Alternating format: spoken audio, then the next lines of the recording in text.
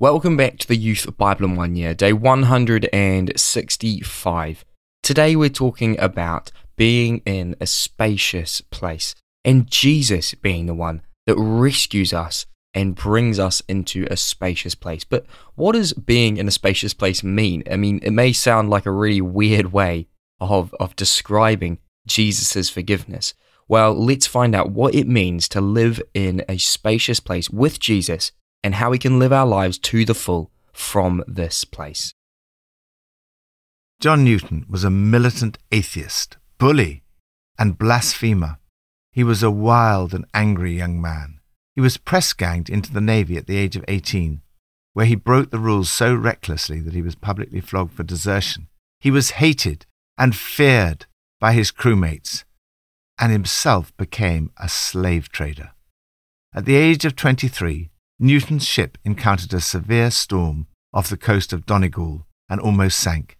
He called out to God as the ship filled with water, and on that day, the 10th of March, 1748, God rescued him. He began a new life. He started to pray and read the Bible.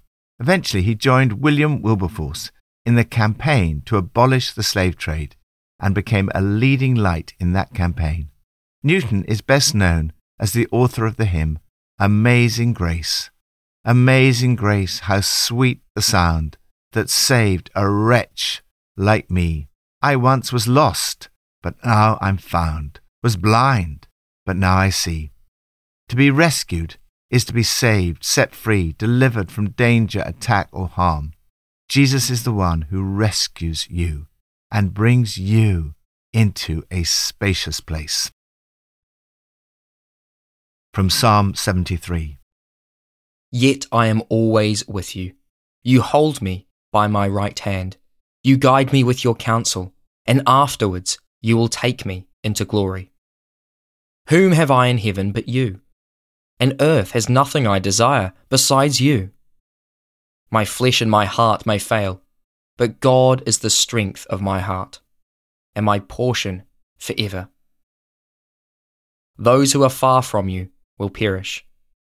But as for me, it is good to be near God. I have made the sovereign Lord my refuge. I will tell of all your deeds. A spacious place for you. Have you ever experienced the slippery slope of sin? You find yourself slipping further and further down a path that you do not really want to be on.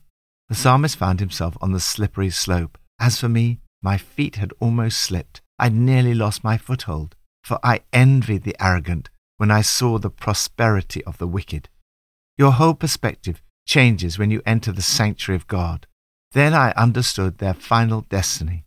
It is the arrogant and wicked who are on slippery ground. Although they may seem outwardly successful and prosperous, they're on a road that leads to destruction. It is senseless and ignorant to be envious of the ungodly. When you get a proper perspective, you realize how almost unbelievably blessed you are. There is nothing that compares to walking in a relationship with God, knowing His presence, His guidance and His strength, and His promise that He will take you into glory. You are far better off than the ungodly, both in this life and in the future. God brings you into His spacious place. When you see what you've been rescued from, you realize how good it is to be near God, and you want to pass the good news on to others. But I'm in the very presence of God. Oh, how refreshing it is. I've made Lord God my home. God, I'm telling the world what you do. Lord, thank you that you've rescued me from the slippery slope and brought me into a spacious place. New Testament from Acts 9. Meanwhile, Saul was still breathing out murderous threats against the Lord's disciples. He went to the high priest and asked him for letters to the synagogues in Damascus, so that if he found any there who belonged to the way, whether men or women, he might take them as prisoners to Jerusalem. As he neared Damascus on his journey, suddenly a light from heaven flashed around him. He fell to the ground and heard a voice say to him, "Saul, Saul, why do you persecute me?" "Who are you, Lord?" Saul asked. "I am Jesus, whom you are persecuting," he replied. "Now get up and go into the city, and you will be told what you must do." The men travelling with Saul stood there speechless. They heard the sound, but did not see anyone. Saul got up from the ground, but when he opened his eyes, he could see nothing. So they led him by the hand into Damascus. For 3 days he was blind, and did not eat or drink anything. Then Ananias went to the house and entered it. Placing his hands on Saul, he said, "Brother Saul, the Lord Jesus, who appeared to you on the road as you were coming here, has sent me so that you may see again and be filled with the Holy Spirit." Immediately, something like scales fell from Saul's eyes, and he could see again. He got up and was baptized. At once, he began to preach in the synagogues that Jesus is the Son of God. A spacious place for the church. Do you know anyone who's very antagonistic towards Christians and the Christian faith? Saul was like that. John Newton was like that. I was like that. When we read the account of Saul's conversion, it gives us hope that God can change the most unexpected people. In this passage, we see a double rescue. The church is rescued from the darkness brought about by Saul's attacks, and Saul is rescued from his own inner darkness. God's transforming power changed Saul from a persecutor of the church into the great church leader, evangelist, and apostle Paul. Saul had a privileged background. He was a Roman citizen from Tarsus. He was a highly educated intellectual. He was a qualified lawyer. He was a deeply religious man with a strong belief in God. Yet Saul was living in darkness on a road that led to destruction. He was out for the kill. He was trying to arrest Christians and put them in prison. He had a terrible reputation among the Christians because of all the harm he'd done to them and the fact that he'd wreaked havoc among the followers of Jesus. On the road to Damascus, Saul was suddenly dazed by a blinding flash of light. Jesus appeared to him and said, "Saul, Saul, why do you persecute me?" As Saul had never met him before, how could he be persecuting Jesus? In that moment, he must have realized that the church is Jesus. It's his body. In persecuting Christians, he was in fact persecuting Jesus. Later, he was to develop this understanding that the church is the body of Christ. Saul's physical blindness symbolized the spiritual darkness in his life at that point. When Ananias laid hands on him, his sight was restored and he was filled with the Spirit. Immediately, something like scales fell from Saul's eyes and he could see again. He was rescued from physical and spiritual darkness.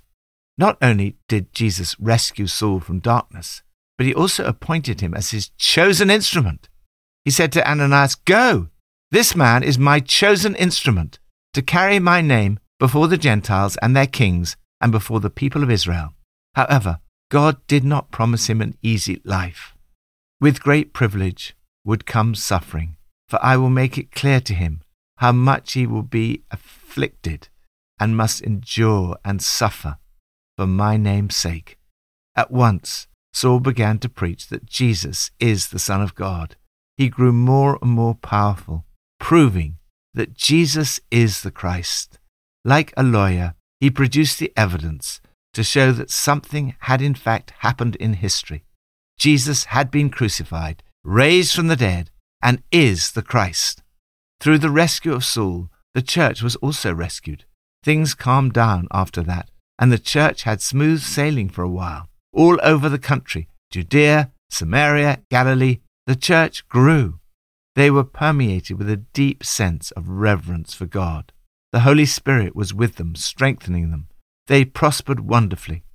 God had brought the church into a spacious place, and they enjoyed a time of peace and blessing. Lord, I pray that you will bring the church in our nation into a spacious place that, strengthened and encouraged by the Holy Spirit, it will enjoy a time of peace and grow in numbers. Old Testament, from 2 Samuel 22 and 23. The Lord is my rock, my fortress and my deliverer. My God is my rock, in whom I take refuge, my shield and the horn of my salvation. In my distress I called to the Lord. I called out to my God. From his temple he heard my voice. My cry came to his ears. He reached down from on high and took hold of me. He drew me out of deep waters. He rescued me from my powerful enemy, from my foes who were too strong for me. They confronted me in the day of my disaster, but the Lord was my support. He brought me into a spacious place. He rescued me because he delighted in me. A spacious place forever. As David comes to the end of his life, he praises God for rescuing him again and again from his enemies and from death and destruction. God is his rescuing knight. A hostile world, I called to God. To my God, I cried out. From his palace, he heard me call. He brought me right into his presence, a private audience. Many times he called out to the Lord, and the Lord heard his voice. He reached down from on high and took hold of me. He drew me out of deep waters. He rescued me from my powerful enemy. He brought me out into a spacious place. He rescued me because he delighted in me. When God rescues you, he doesn't want you to stay as you are. When I cleaned up my act, he gave me a fresh start. God rewrote the text of my life. He wants you to lead a blameless life and to keep yourself from sin. He wants you to be faithful, pure, and humble. With God's help, you can advance against a troop. With my God, I can scale a wall. God arms you with strength and enables you to stand on the heights. He broadens the path beneath you so that your ankles do not turn over. Whatever you are facing, a difficult teacher or boss, a complicated marriage, raising a problematic child, God gives you strength to stick with it. David, in the evening of his life, summed up his experience of God and of life. God had rescued him and anointed him. The Spirit of the Lord spoke through me. His word was on my tongue. God had already saved him. Yet there was more to come. Will he not bring to fruition my salvation and grant my every desire? God's rescue plan of salvation will one day be brought to fruition. On that day, the rescue will be complete, and you will enjoy a spacious place forever. Lord, thank you that you have rescued us through the cross and resurrection of Jesus. Thank you that one day the rescue will be complete when Jesus returns, and we will be in a spacious place with him forever. Pippa adds, in 2 Samuel chapter 22, it says, "It is God who arms me with strength and makes my way perfect." This is rather encouraging when I feel so unprepared for so many situations most of the time. Let's pray. Lord Jesus, thank you that you bring me into a spacious place. Thank you that you died on a cross for me. Let's reflect now on what Jesus has done for us on the cross.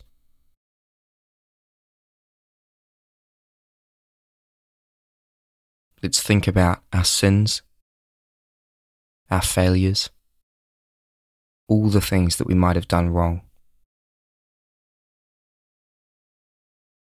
And now let us remember that Jesus has saved us. He makes up the difference. He makes us clean. Let's ask Jesus now to make us pure in heart. Lord Jesus, fill me with your Holy Spirit and cleanse me. Bring me into a spacious place.